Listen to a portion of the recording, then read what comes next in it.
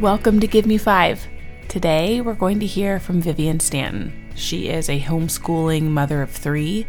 She's a farmer, a beekeeper, an artist, an incredible woman, and she's full of wisdom. We are so thankful to have her here to share some of her insight with us. We hope you guys enjoy this week's episode of Give Me 5.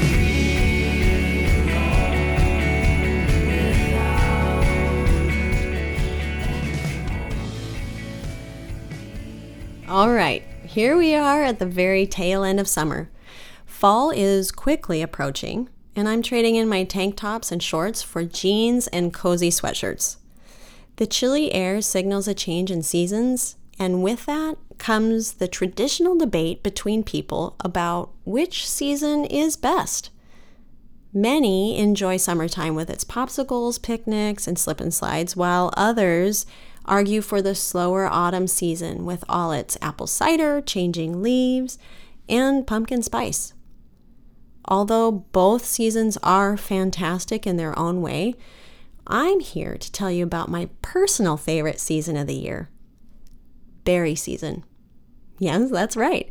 I'm talking about berries, those delicious little easy-to-pick gems that grow in our garden. Berry season is a time that stretches from the first strawberry blossoms in June and extends all the way into fall with our yellow raspberry harvest in September. Berries start growing from simple little white flower buds.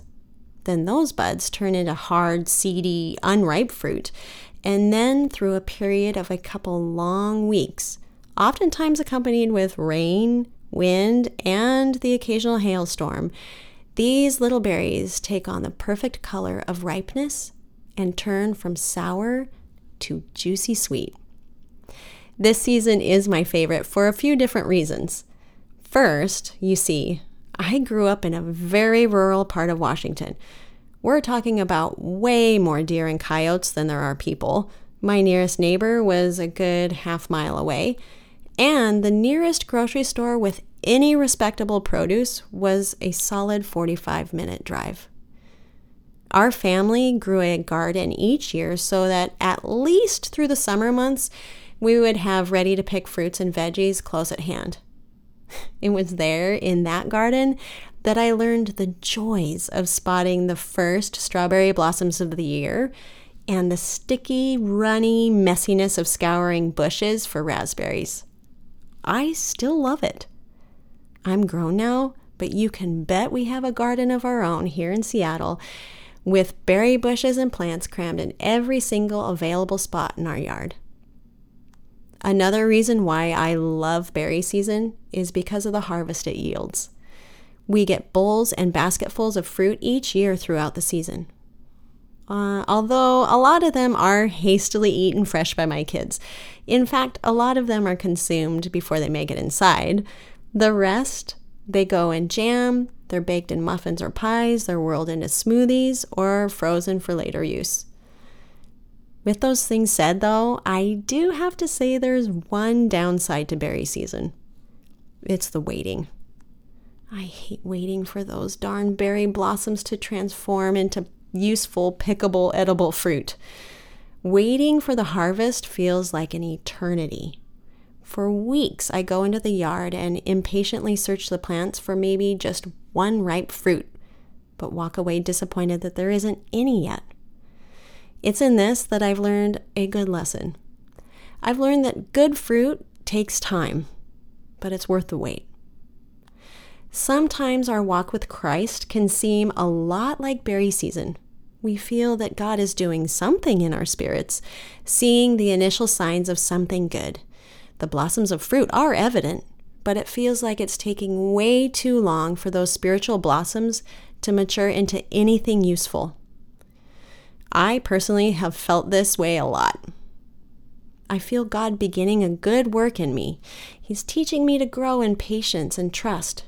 But it takes so very long for those little buds of patience and trust to mature into the ripe fruit of long suffering and solid, unshakable faith.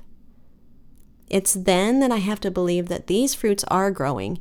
Even though it seems so painstakingly slow, the Holy Spirit is at work in me. There will be a harvest. I'm here today to encourage you and to remind you that good fruit takes time. In John 15:5, Jesus says, I am the vine, you are the branches. If a man remains in me and I in him, he will bear much fruit. Did you hear that? Jesus himself promises we will be fruitful. Our spirits will bear fruit. But first we have to do something. We have to remain in him. Remain? What does that mean? That means that as followers of Christ, we hold fast to our faith. We continually seek Jesus through thick and thin, clinging to him in the midst of stormy seasons of doubt, disappointment, and fear, trusting that the harvest will come. It's in remaining through these seasons that we bear good fruit at the end of it all. Jesus said it. It will happen. To the mom who struggles with patience, to the wife who feels alone in her marriage, to the sister who struggles with forgiveness, to those with fear and anxiety, and those who fervently pray but see no change, let me encourage you to remain. Remain in him, and you will bear much fruit. Good fruit takes time, but it's worth the wait.